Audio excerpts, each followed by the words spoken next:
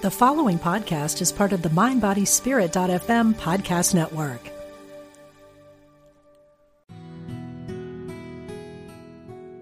Discover the power within. Unity Online Radio. The voice of an awakening world.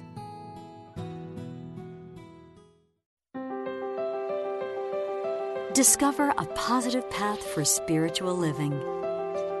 Welcome to Voices of Unity with Reverend Jackie Fernandez. Hello, this is Rev Jackie, and we are wrapping up Black History Month here on Voices of Unity, and I am so thrilled to have today the voice of the inspirational LaShawn McIntosh. Welcome to Voices of Unity, LaShawn. Thank you. Thank you for having me. I'm excited to be here. Well, thank you so much for being willing to step forward and step into this experience. We're going to have a good time, I think. You know, we don't know each other well. We met in January at in Dallas, Texas, which is where you are based. And Yes. at the Creating Change conference, and I just learned for both of us it was our first experience there. Yes, it was. It was. And I had a great time. Unity was a sponsor. Unity World Headquarters was a sponsor. And so a small group of us, a couple members of our board and a couple of staff members were able to go and participate. And we had a booth there. And so we were really able to just soak up that whole experience. It was really life-changing. And, you know, I didn't know what to expect going into it. It seemed like it would be really cool. And the offerings were, and like the workshops, breakout sessions, the keynote speakers were all just seemed extraordinary. And it really proved, I would even say it outdid what it promised. Yes, it was very good. That was my very first time.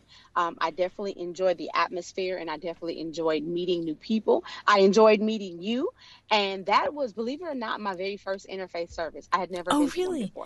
Oh, wow. So, yeah, that's where we met. So on Sunday morning, there was an interfaith service, and we had our Reverend Juan Del Hierro from Unity, and he's on our board, participated and shared a message. And you also were one of the presenters for that experience. I got to ring the crystal singing bowl to chime us in to a time of prayer and meditation. And so that was really, I love how that was orchestrated. It was such a nice, easy flow. It was. I don't know how you could get a handful of preachers to stay within within a time frame of 2 minutes. I know. That was difficult. That's right. That was very difficult. It was. And, I appreciate, because I also was charged at the last minute with being the timekeeper, which is hilarious for anyone who knows me, because I'm, always late. And so I was the timekeeper. It was like 1 minute. And I was supposed to, or 2 minutes, whatever it was, I was supposed to, give a hand signal. It was 2 minutes. I was supposed to give a hand signal. But you were very much, I could tell, concerned and committed to staying within your time frame, and you did it. And I think you were one of two people that did. I wanted to make sure, because I did not want you to ring the bell on me. I did not, and you looked like you were intentional, and you were going to do it. I saw it. I saw it on your face. Well, I had a job. I'm gonna do 2 minutes. That's awesome. Well, and it was, also very cool to see, how much could be shared, how much heart could be shared. And you were able to really connect with everyone. And so it was beautiful to experience this weaving and, this sort of symphony of voices coming through to speak to the different topics. Went through like the rainbow of colors and really brought it to the heart space. It was a beautiful experience. It was good. It was. And so you had a group from your church, which you are from Fresh Wind Restoration Center in Dallas, Texas. I am the senior pastor. I'm an apostle in the Lord's Church. I am the senior pastor of Fresh Wind Restoration Center. So a group of our church members volunteered that day. They were also greeters at the Creating Change conference. They were greeters that day. So we all came to the service as well. A handful of us came to the service, and we really enjoyed it. That was the first time for some of them as well. Wonderful. And so talk to us about, I want to kind of just get you introduced to our listeners. Sometimes I read a bio, and I just wanted, I talked with you ahead of time. I really wanted this to be organic. Since you aren't a voice of unity per se, one thing I like to do is to bring different voices to the table during this show, and to really be able to connect with each other in unity, like in the idea and ideal of unity. And so talk to me about your ministry, the Fresh Wind Restoration Center. Is it part of a denomination? Is it independent?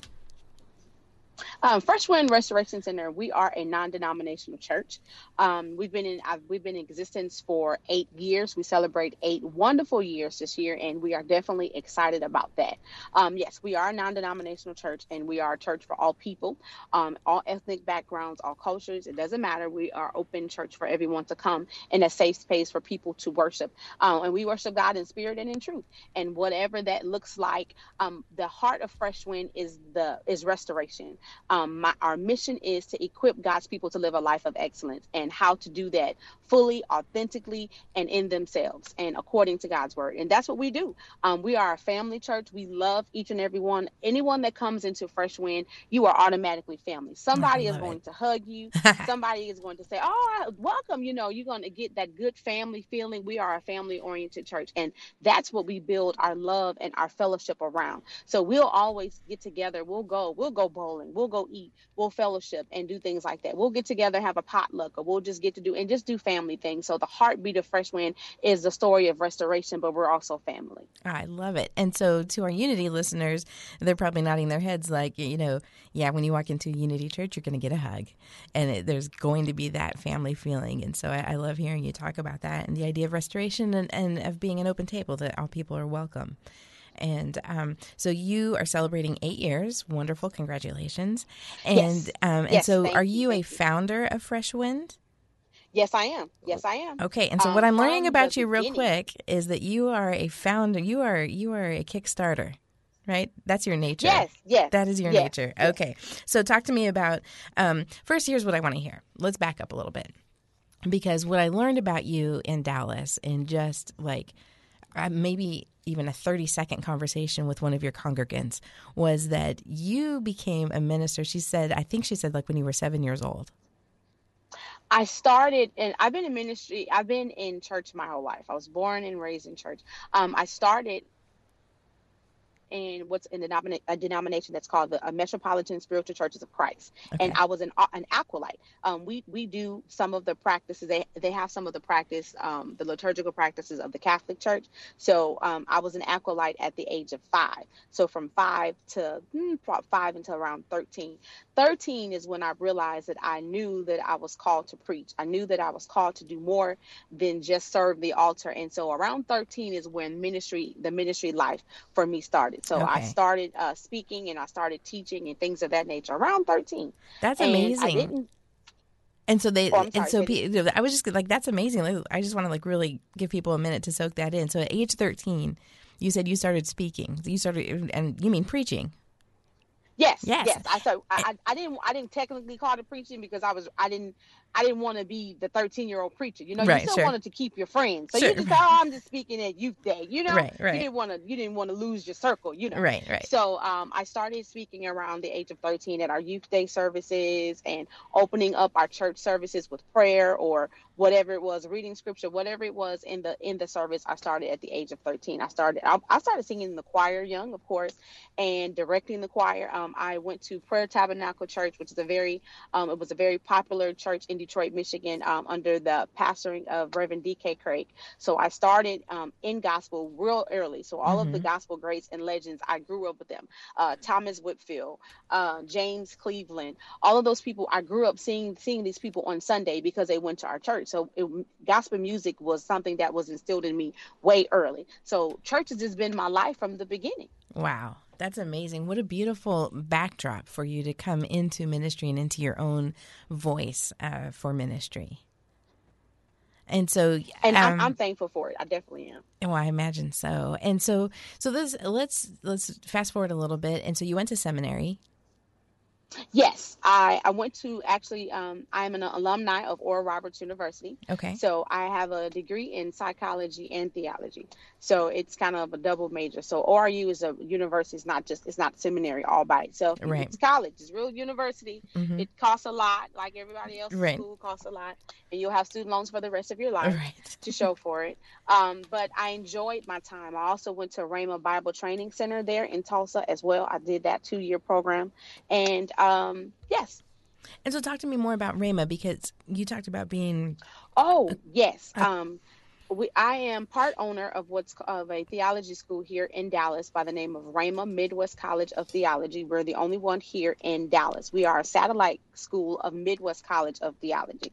So We've been in existence for 1 year. Awesome. Congratulations. And so back to you being a Kickstarter. So was this your brainchild? Is this something you went into, partnership with someone to develop? Yes. My business partner, she's amazing. She's Dr. Antoinette, and she is amazing. So that was something that that the Lord placed on our heart as far as business is concerned for the Heart of Fresh Wind. That was something the Lord placed on our heart a while ago. We just didn't know how it was going to come into fruition, and it did. So it was something in the birthing process of probably about a year. Okay. Wow. And so how many students do you have? We teach the associates, bachelor's, master's, and doctoral. So right now we have about over 25. Wow. That's for your first year. That's amazing. Yes. Yeah, yes. That's really wonderful. And is it online? And it's online. And okay. In person. That's what I was going to ask. And so the Unity Seminary, Unity Worldwide Spiritual Institute is also online, but it's kind of a hybrid. So the online courses are synchronous, so people meet at the same time and you can see each other on video and that kind of thing. And then some of the courses, the students come for a week-long intensive at the end, and so they might come for a week in June or a week in August and are finishing up some of those courses. Do you do that kind of thing, or is it strictly online? Yes. It's mostly online, and then towards the end of the year, before graduation comes, they'll come and take those final things that are in person. Gotcha. And it's right around that time. So yes, gotcha. Absolutely. Awesome. Well, that online education really, is the way of the future, and people are moving to it because, especially, in ministry and I would suppose in any career that you would choose, to be able to have the option to not have to relocate. To be able to stay where you are, maybe keep your job and, do courses outside of what typical school time, that kind of thing. And especially if you have a partner or family that would also be impacted by that. Right. By choice. Yeah, it makes it a lot easier. Mm-hmm. Definitely makes it a lot easier. For sure. And, and then there's a sort of controversy of like, well, what's the depth of the education, and especially for something like ministry for being online. But I taught at the Unity Online Seminary, and I graduated in 2015, so I'm a fairly recent graduate and was the last class of the brick and mortar seminary. And so I kind of was, like very skeptical of what this online experience could be, because, of course, nobody could have the same seminary experience I had online. Right. And well, the truth is nobody's going to have the same seminary experience I had, whether it's in person or online anyway. It's only my experience. What I was going to say. Seminary was going to change your life. Yeah. Whether it's online or in person. Yes. You're still going to die. Yes, exactly. And it's, and it's not that is like, that's not what makes the minister, right? And it's just interesting because in the history of Unity, all Unity education started as correspondence courses in the early 1900s. So it was, essentially online, in a very, pen and paper kind of way from the beginning, and then became a seminary at Unity Village here, and then now has gone online. And so when I became an instructor is where I really was able to experience that, oh, wow, how these students, were bonding and how connected, even as an instructor, I felt to them and had that experience. So I was like, okay, I can get over this. Yes, and you made it. I did. I made it, and it's amazing. And anybody that graduates out of seminary, I tip my hat to them, because I understand what it took to get to that point. Yes. Anyone that graduates from college, period, I tip my hat. Because it's a lot to get to that. It is. And you're willing, anytime you're going in to learn something, any kind of course, any kind of education, you're willing to change your mind and your heart. Yeah, And absolutely. so it's, yeah, I love that. Tip your hat. Yes, let's tip our hat to all of our fellow seminarians. Yes, yes, yes. We feel you. See you at the end. See you See at the you at the end. end. And yeah, so I want to hear about. So you started at age 13. You started speaking, not calling it ministry because, of course, you wanted to keep your friends. And Of course. but you had this clear understanding, this clear calling, and you knew sort of your destiny, if you will. And so, how did you just follow suit after you graduated college, high school? Did you go right into Oral Roberts, right into seminary, or? Actually, no. Actually, I went to historically Black college first. I went to Alabama A&M University for 2 years. Okay. And I was there, and I was on an academic scholarship, and it was great. But I knew that that was an experience I was supposed to have, but I knew that I wasn't supposed to graduate from there. I knew that the first 2 years I just needed to be there, but I knew it was something else I needed to do.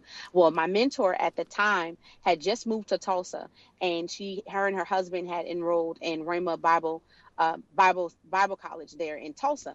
And she said, you need to come and visit Oral Roberts. I'd always heard about Oral Roberts growing up because my grandmother and, Oral Roberts and the history of it and things of that nature. So I said, well, it's my mentor. I loved her. So why not? So I went to Oral Roberts University for college weekend.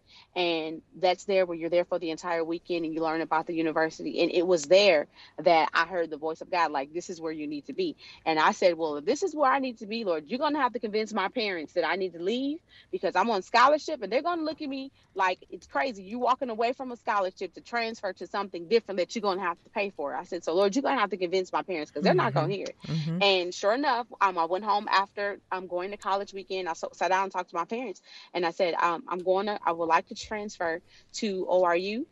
Next fall, this is where I need to be. This is what I heard God say. And they didn't question it at all. They totally agreed with it. And everything fell into place. I got accepted. I got the partial scholarship that I needed, versed on the things that I wanted to do. I started singing in Souls of Fire choir. That's where I met Carlton Pearson, and I got to sing on the Azusa 3 times. And, wow. All the experiences that I had in Alabama set the precedence for what I went to into Oral Roberts. So that's how I got there. Wow. So Bishop Carlton Pearson, he is Yes. a friend of Unity. He's been a speaker at some of our conventions and different events. And wow, he is really something. That is my guy. He's an amazing guy. I met him again my first year at ORU. I'm singing in Souls of Fire, and Souls of Fire is one of the choirs that he started when he attended the university, and it's still in existence to this day. So singing on Azusa and spending time and meeting him, I've seen him several times since when he's come here to Dallas, and he's excited every time because I have a different hairstyle every time he sees me. I had locks for 5 years, so then he saw me with that, and then this next time I cut him off, he's like, you did something different to your hair. I was like, well, yeah, that was just like last year, But yes, I enjoyed being able to share those moments and those times with him. Wonderful. And so your background coming from Oral Roberts University, and we met at Creating Change Conference. So let's talk about the trajectory of that, a more conservative environment, to a more liberal environment, and what your journey has been with that. So for those who don't know, the Creating Change Conference is an LGBTQ conference. Yes, it is. One thing I've learned is that my assignment is different than others that walk the same journey. I know that I'm called to bridge the gap between two worlds and the number one mission that I have is to make sure that people know the good news, that the love of God is for all people. So it doesn't matter what doors I have to walk through in order to do that. That's my mission and that's my assignment. And I know it's kind of a challenge for other people coming from ORU and knowing my background and things of that nature. I understood it when I walked into those doors, what God had called me to do. Mm-hmm. I just had to be confident in the ability that God has given me to do those things. So I'm okay with the naysayers. I'm okay with the people that may turn their eye and look differently, but my assignment isn't to you. I'm a call to the voice of a nation that people who need to hear what God has to say for who they are and what needs to be done according to that. And that's what I have to be confident in. So it has been a challenge. I definitely may have lost some friends, lost some connections, but when you say yes to your assignment, you got to be okay with those that you start with and may not end with you. And you have to be okay with walking in the journey sometimes by yourself. And that's where I am. I'm confident in this thing that God has given me. And I'm going to do it regardless of the people who are okay with it or not. I got to do what he said that needs to be done. I love it. I love just your commitment to your own clarity about that. And also, what I'm hearing is that there's not a rejection. There's not a rejection sentiment from you, and that you're still keeping an openness. And I think you called yourself like a bridge. Yes. And that's such an important, such an important piece of what we need in society. It's important to bridge the gap, because so many people, when you talk about rejection is the thing that has caused people to check out of here in life. Mm-hmm. You know what I'm saying? Yes. And I don't want to be that one person to reject someone and I'm their last opportunity at getting this thing right. You understand what I'm saying? Mm-hmm. Like last year, in the beginning of this year, so many people have taken their lives because of rejection. Mm-hmm. And I don't want to live another day, and there are people that are out here that just need to know that God loves them. Like, Mm-hmm. this is the last opportunity. So when you come into Fresh Wind Restoration Center, if this is their last moment, they're going to know, they're going to feel the love of God when they walk into our church. They're going to feel the love of God when they hit the door and somebody gives them a peppermint and say, hey, Mm-hmm. we're glad to have you today. And they're embracing them. No one is judging them. No one is looking at them to say, oh, you don't look the same way that I do. That's not what this thing is about, because when you cut my arm, we're going to bleed the same way. Mm-hmm. It really doesn't matter. But I don't want to be the person that rejects people because of what they look like. I'm not looking at your packaging. I'm looking at the contents of your heart, because that's what God is going to see. God's not going to see that my hair is green and yours is blue. He's going to see what's in our heart. What's in my heart? Because what's in my heart is what really matters. I love it.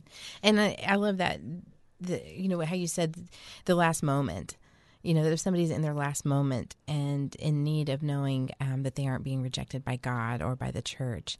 And actually, when you come into a place that's welcoming, it becomes a last moment of a different kind. It becomes a last moment of rejection, right? And a first moment of welcoming.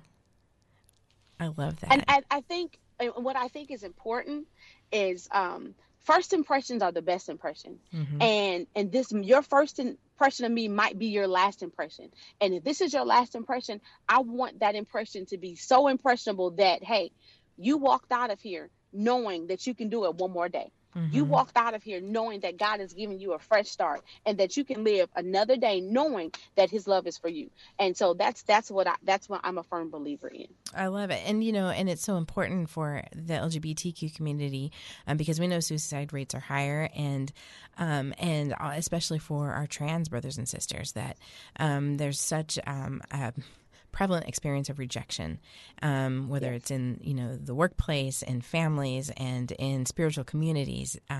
So to be able to have a safe place to go and to be welcomed and embraced and to feel God's love, and that experience of love is so critical, and I think can offer a turning point in those statistics.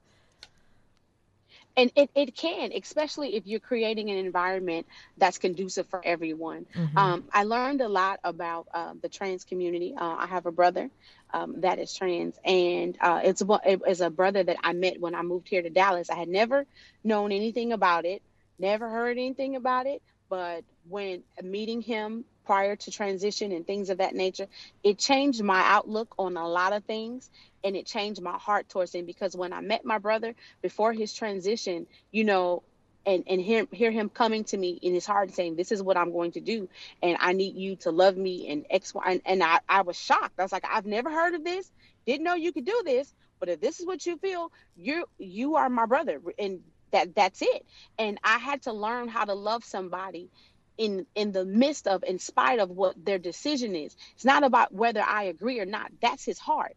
And if that's your brother, you're going to love him regardless of what the decision of his life is. Now, I'm not saying if my brother decided to go out there and commit murder that, I'm going to go ahead and, and support that. Right. No, that's not what Right. I'm saying. But I'm saying in his life and the transition of his life, I was able to support him and love him and be what he needed me to be. If you're gonna stand with somebody, you're gonna stand with them. And I learned a lot about the trans community. So Fresh Wind is a safe space. That's beautiful, and so important for us to have more and more spiritual communities. And especially, so many people, I think Christianity in general has been oppressive to women and has been oppressive to the Black community and to the LGBT community. So it's not just one type. There are multiple communities, and so when you start getting into the intersectionality of that lived experience, then it can start to feel like you don't belong in church, and which then means you don't belong to God. And I know in Unity we have so much focus about belonging, that we are all a perfect expression of the one perfect holy presence in the universe. And the more we can get that message out, the more we can provide that bridge for people who have been so hurt, so deeply hurt, and in many cases from a generational perspective.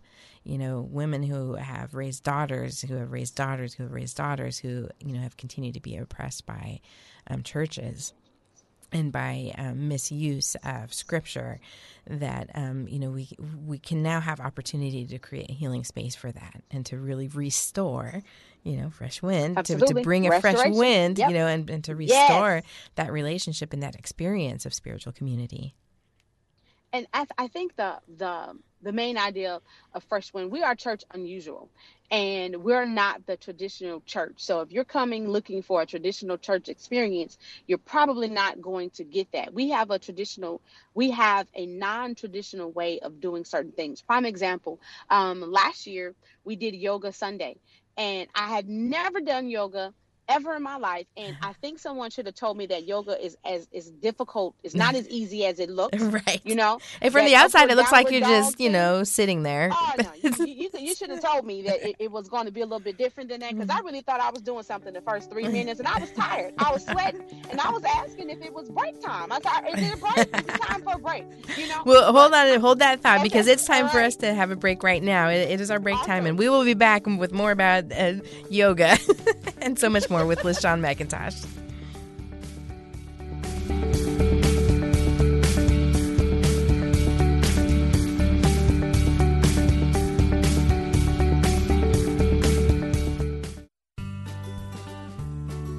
You're listening to Unity Online Radio,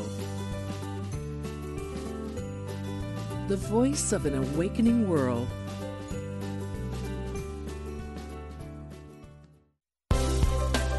Thanks for joining us. Welcome back to Voices of Unity with Reverend Jackie Fernandez.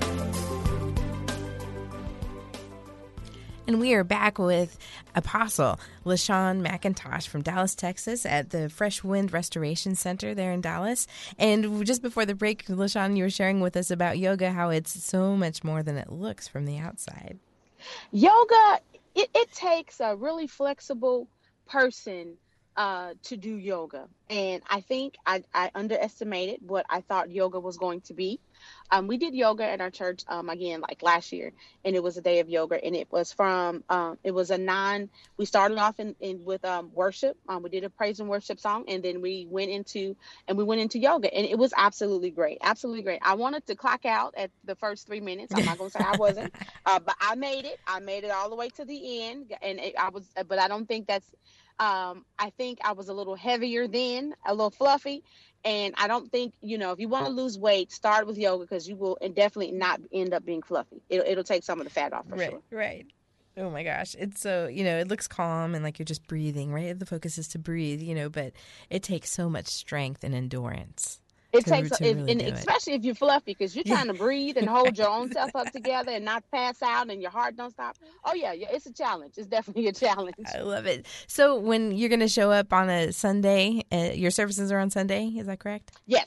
At Fresh Wind? We're currently now just on Wednesday, because we're preparing to move into our own space. Okay. So now we're on Wednesdays, Word Wednesday. Starting tomorrow, we'll be at the Irving Library. And I'm starting on my relationship series called Exhale.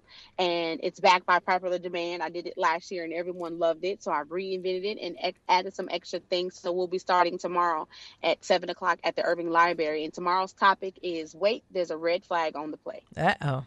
Got to watch for those red flags. Oh, yeah. It's gonna be good. We're really good at ignoring them when we want to. We are. When it's not convenient to see the 1, 2, 3, 4 red flags. Exactly. Because some of us ignore them because we don't want to start over. Right. We're like, okay, I've been here for this long.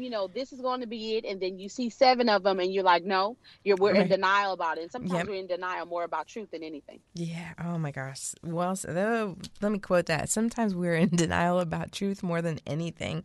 So good. That is really good and so true. So your personal ministry. So you founded this church and you're in your 8th year, and you've got, I don't know how old you are, and you don't have to share that, but. Well, I'm okay. 42. You're 42. Okay. Yes. And so doing ministry in one way or another, at least since the age 13. And, but certainly involved with church and active in, and I think, music ministry, the thing about that is if you're singing or playing the drums or, the tambourine or whatever, you're part of creating that worship experience for people. Absolutely. So it is the work of ministry to be the presence of that and working in that. So I always like to acknowledge that. What is your personal mission, your personal ministry? What is LaShawn about?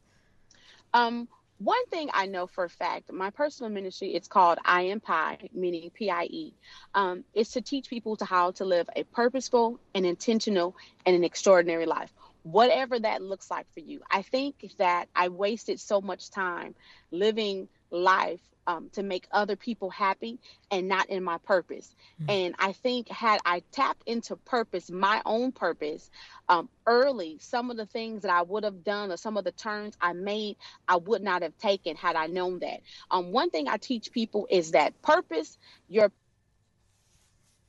passion is what should pay you. Purpose and passion should be the same thing. And if you're not working in passion or you're not working in your purpose, then you're not working in what you're called to do. Because if you're passionate about it, passion is that thing that you'll do whether someone paid you or not. Mm-hmm. And had I tapped into that early, I think that some of the things, the turns that I would have taken, I would have never taken had I understood the true meaning of purpose and passion. Love it. All right. So that's the P in pie, and the I is intentional. Be intentional. Yes. And when you're living an intentional life, you're doing everything intentional. I'm intentionally being who I am. I'm intentionally being authentic in whatever area of my life looks like. I'm intentional in every decision that I'm making according to what makes me happy. And not only am I intentional, the extraordinary part is I'm doing it so big you can't even put it in your hand. That everything I do is absolutely extraordinary because it's in my purpose. And anything God gives us to do according to purpose, it has to be big because God is just that big. There's nothing basic about God. God does everything big. And if any assignment or vision that he's given you, if it's small, it ain't God. Everything God gives you is going to be well beyond your capacity to expand. It's going to be well beyond you. So if it's small, it ain't God. It got to be bigger than that. I love it. And, and talk to me about this a little bit, because sometimes when we hear that kind of talk, when we hear that rhetoric of that, and it sounds amazing and it sounds big, and sometimes it doesn't necessarily look big on the outside by the world's standards, but it can be big in the heart and big in the intention and big in the purpose and the passion, but it might look quiet on the outside. And so there's a difference. Talk to us about the difference. There's a difference in the big on the inside of you versus what the picture of it looks like to everybody. Mm-hmm. The big is how big it is and the capacity that you have in doing it. It's about capacity. So say, for instance, you have, I started a newspaper route. When I decided we want to do the newspaper route with the box and the bag and all that good stuff, and I had my own vision of what this newspaper route was going to be. It was small to somebody else, but it was a major thing to me. So you can't be moved by what it looks like according to everybody else's standards because it's not their vision. It's yours. So even if it may be small to the natural eye of someone else and it's major in your own heart, that's the thing that you got to grasp and be okay with. My vision may not be big to you, but it's big according to me in the capacity that I have to fulfill it according to God. Does that make sense? That makes perfect sense. I love it. So you can't be moved by what it looks like to the natural eye because it's not for them. God gave it to you. Right. Well, and it's such an important point to make because I think some people, especially, our culture is performance-based, and performance-focused. And so I think it can leave some people feeling like they aren't doing enough.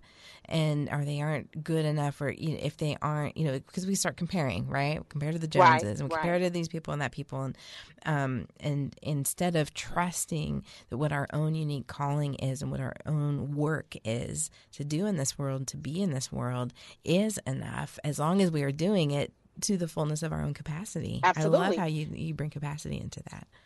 And I think we miss it. We miss the mark by comparing ourselves to other people.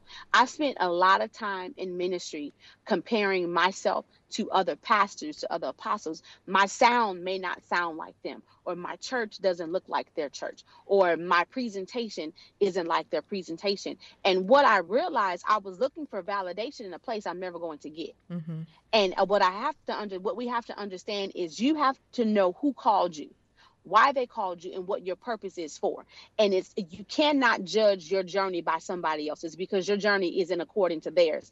And a lot of times we envy people, but not knowing the struggle that it took them to get there. So don't envy everybody based off of what they look like, because you may not want to pick up on the journey or go through the things that they've had to go through to get to where they are. So I'm not envying anybody and where they are, because however you got there, God bless you. I'm glad you made it. This journey I'm on is for me. And I have to be confident in the ability that God and the gifting that God has given me, whatever it may look like. And because whom God called, he's already called, and he's justified and validated. So I'm validated by the call of Christ. That's it. I don't need anybody else's blessing for that.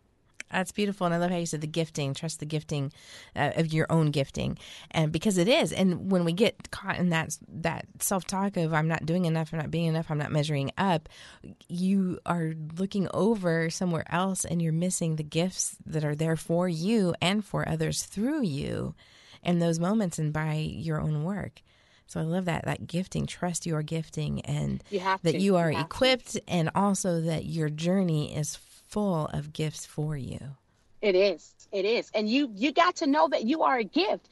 Anything that God makes is a gift. You are an answer to somebody else. You are. There's no other reason why we are here other than to do the good news, of course, but to be a gift to someone else and to be a blessing to someone else. Yeah. And you have to see yourself as that. I don't care if it's just a smile to say good morning to someone. You might be the best smile that someone has seen that day. Yeah. And so your presence is a gift. You got to know that.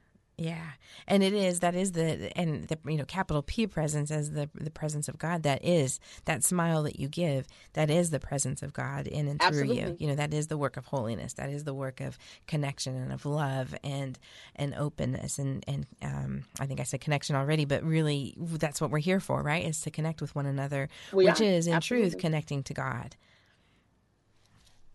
I love this. I think this is great. I'm really enjoying this conversation, and and I can relate to that idea of comparing yourself to other pastors, other ministers, other churches and congregations, and wondering well, should I be doing this? Should I be doing that? And it's we're so taught to do that comparison. I would call it comparison theology, right?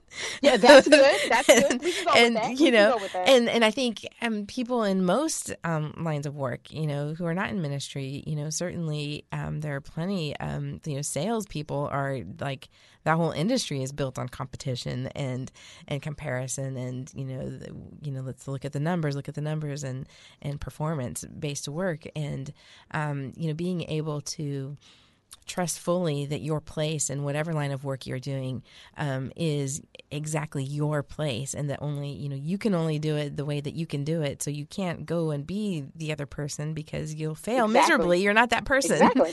So you've already failed. You're not that person. For you, yes. Your assignment, the God-given assignment, is given for you. No one can beat you at doing what God called you specifically to do. People can imitate it all day long, but they won't be successful at it because God never gave it to them. He gave it to you. Yeah. So that's why you can't be a copy of somebody else, because that thing that God gave them was for them. So you're not going to be successful if you copy it. Does that make sense? So you can't copy what I'm doing because God didn't gave it to you. Now, you can use me as a model to try to tell you what to do and what not to do, but don't expect to have the same success at something that God has given me specifically to do. Yeah, well, and that's so important, using the model, and when we're teaching spiritual tools to people, we can give examples. We can talk about how it worked in our own lives or how it failed in our own lives. Some of the best tools come from failure, but you can't use the tools in the very same way that the person who is speaking did. You've got to be able to take them and learn to use them for your own life and in a way that actually works and is supportive to you. And so we talked a little bit before about the REMA school that you are, that I think in your purpose statement on it, it says something about practical theology. And, Unity has that same thing, that we're practical Christianity. And it's all about, like, how can we take these spiritual ideas and spiritual tools and make them work in our lives, make them practical so that so that it's alive, right? And then God is alive, and, spirituality. And he's not as difficult, or not difficult, he's not as complex as people like to make it. I like practical theology because we're able to teach. This is my first year as being a professor, and I think I enjoyed being able to teach students how to see God in a practical way, and how to see the tools of it, to see that, to understand biblical theology in a more practical sense. Growing up, we used to be scared to read Revelations. I don't know. Maybe because of all the heads and right. I'm not gonna lie, I probably was scared too. But in the teaching, we conquered so many people's fears of really understanding Revelation, and it became to a way of practically understanding it. This is not literal. Don't take it this way. Right. But just different things like that. So I enjoy being able to take the spookiness out of God, that's the only way that I could say it. Yeah. I enjoy being able to, and people being able to embrace the fullness of God and how he really is, and not the spookiness of it. Like, you're not going to just drop dead tomorrow. Right. No, that's not how that works, Right. I love that. And, bringing scripture to life. So I taught, when I was teaching, I taught Hebrew scriptures. And, wow. And people were so triggered by Hebrew scriptures. I mean, I would get people on the first day and they'd be like, I don't even want to be in this class, but I'm taking it because I have to. And because I have to. Yeah. That sounds like hermeneutics. Yes. Whose idea was hermeneutics in the first place? Right. Who was it? In learning Hebrew, whose idea? Whose idea was that? I just want to graduate. Right? But it's so delicious because it's filled with stories of people about their communities, about their government, about their families, about their relationship with God. And if you read them and just take them at face value, rather than like, but was this true? Did this happen? Could this have happened? Right, Where is that? right, Like let all that go. That's just a bunch of crap. Just let that static go. And let's just meet. Then I can talk about that later. This is going to be on the test. That's what I need to know. Exactly. But if we meet the writer, we meet the words on the page, and all of a sudden it becomes alive and relevant because, I've felt like that before. I've had those thoughts. I've had those relationships. I've had, and then we start to relate, and then like, and, so the two questions Marcus Borg asked, why is the author writing this story, and why is the author writing it this way? So why are they telling the story, and why are they telling it this way? And those are so powerful because now... And what's actually going on during this? Like, taking consideration everything that's happening while the writer is writing this. Yes. What is the situation? What's going on? What brought him to come to this point? Context, yes. Context is everything. And when we do that, we ask those questions, then we can shift out of, like you said, the spookiness, out of like with the scariness, because that the portrayal of God in many ways is, very much, this punishing, angry God. Who wants that, And, but if we can get into the humanity of it, then we begin to relate and like, I totally know what this is about, Right. And actually, no one wants to come to a God that you think is about to kill you. Right. You don't want to be scared into salvation. Oh, I'm a God. Oh, let me go ahead. Right. God is he's not that kind of guy. This is something that is accepted willingly. Mm-hmm. Yeah. And the goodness of it, not because of anything scary or, you scared into, oh, I better do this or X, Y, and Z. No, that's not how that works. Right. That's beautiful. It's, I think we could probably nerd out on the scripture and theology all day, right? But, it's just so important. It's so important because there has been so much oppression and I think misuse of scripture and miscommunication and misunderstanding about it, which leads to misunderstanding of God and ideas. And so it causes some people to reject God and to reject spiritual community. And what we know is that at the same time, whenever crisis comes, that's what people are looking for. They're looking for comfort. They're looking for peace. And it's usually at a deeper level than just what I can get from, a loved one, that it's like at a soul level, what is greater than me and how can I access that power for my good. And one thing I'm thankful for is the grace of it all. Yeah.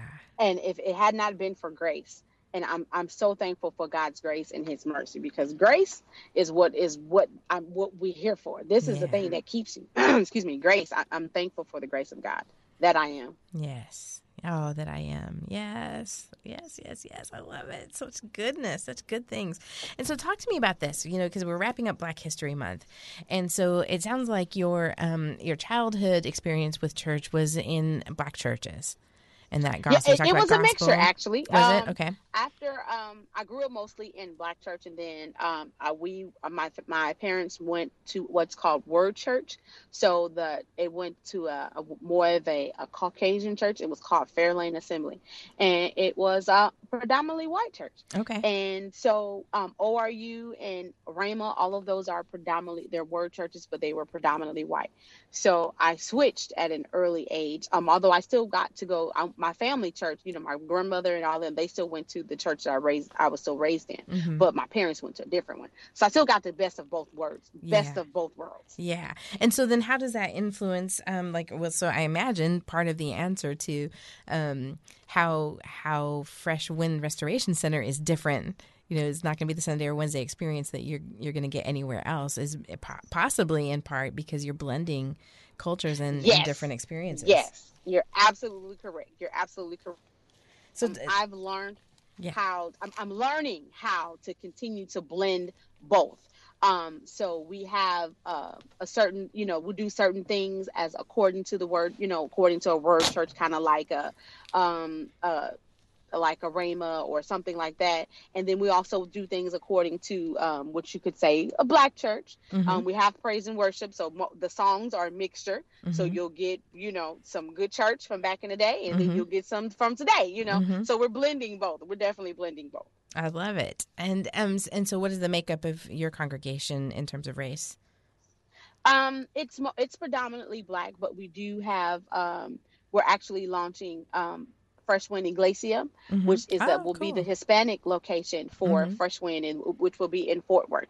Oh, look at you just growing and expanding. I love it. Yes. That's and it's a awesome. challenge. Pray my strength in the Lord. Yes. Always. But that's beautiful. And that's, and it's showing, that people are wanting that. People are wanting blending. People are wanting to come together and have a place. We know that Sunday is still the most segregated day in America. And so to be able to move in a direction of blending and combining, I think is so important. And I think it's okay in some regards to be separate by interest and by culture, and I think it's important to reach beyond the walls of the churches, and so that we're coming together as people and as in the greater community, that we're coming together. Absolutely. And that's why Fresh Wind, we do things differently. One Sunday we were out in one of our neighborhoods, and we were just passing out hugs. We didn't want anything. We just had a sign, hey, can we share the love of God with you today? Do you need a hug? And we just hugged people. And you would be surprised at how many people embraced and said, I've not had anyone hug me. Yeah. Oh my gosh. Just sharing the love of God in a different way. We passed our water because, Texas is hot as the outskirts of hell sometimes. So, we passed out water and we just shared the love, and people loved it. And people were like, are you going to be here next week? I'm like, wow. Just because we were giving out hugs. That's wonderful. You know, and it's so interesting. I love that, like, sort of that free hugs ministry, and it can sound like kind of wonky to people, like, why you're doing what? But it's amazing to witness that. To my listeners, if you have never participated in that and you have an opportunity to do it, because it is amazing. Absolutely. How easy it is and how hearts just open. I mean, and that human connection, like you said, there are some people who don't get hugs. Yeah. I mean, absolutely. Which like blows my mind, because like you're describing your ministry, and I know the Unity context is like you're going to get hugs all the time. We're getting hugs, you know. Absolutely. So if you're not getting them at home, you're going to get them in church, you know. I was kind of like asking God, like, you want me to do what? Yeah. I'm like, the leadership, they're going to look at me like, really? We're going to go pass our hugs? I'm like, yes, really. The Lord said it, and you're going to show up and hug. And yes, look, we have budget for it. Right. It's free. Oh my gosh, that is amazing, and it really is just one of those experiences that it's like it's so easy. It's so easy to do, and the payoff is just huge. Tremendous. You never know the life that you might have saved that day. Yeah, exactly. By just taking a moment and embracing someone else. Yeah. And we know that I mean, there's the physiological, you know, aspects of how, you know, our bodies respond to hugs. It's healing. And then that emotional, that heart, you know, response, it's also healing. And so to do that is really just extraordinary in such a simple way. So talk to me about what you do in your free time, because, you know, you have a church, you have a, you know, a seminary, and now you're starting a satellite ministry over in Fort Worth. And so it sounds like you have lots of free time. If you find it, send it my way. No. One thing I'm learning and trying to get better at is one thing that's called balance.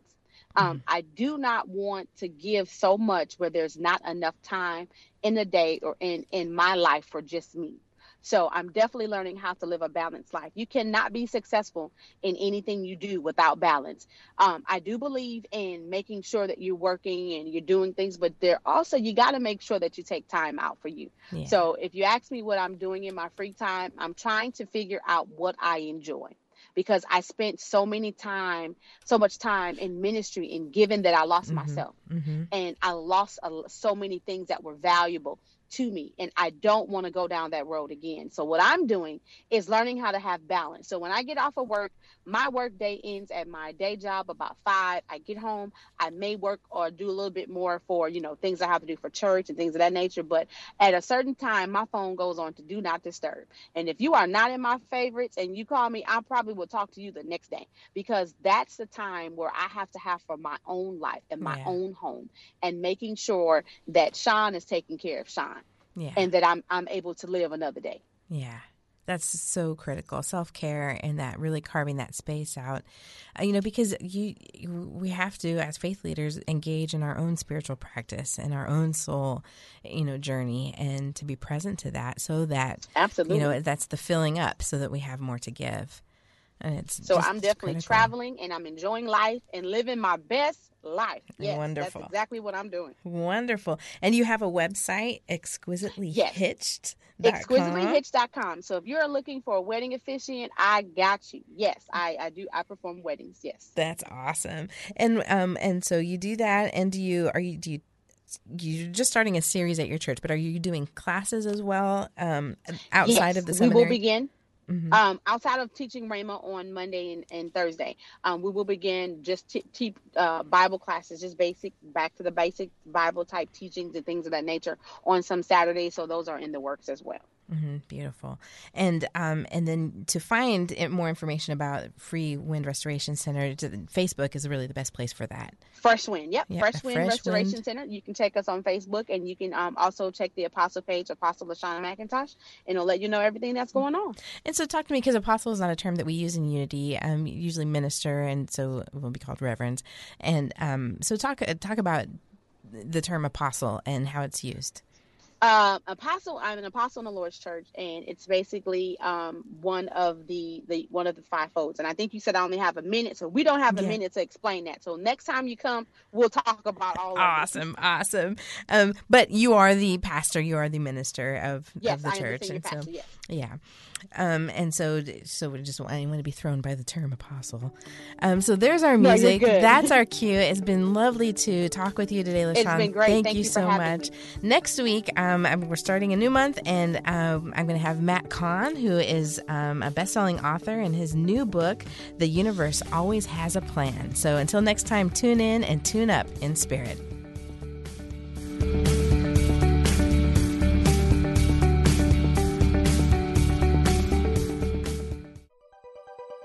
Thanks for listening. This is Unity Online Radio, the voice of an awakening world.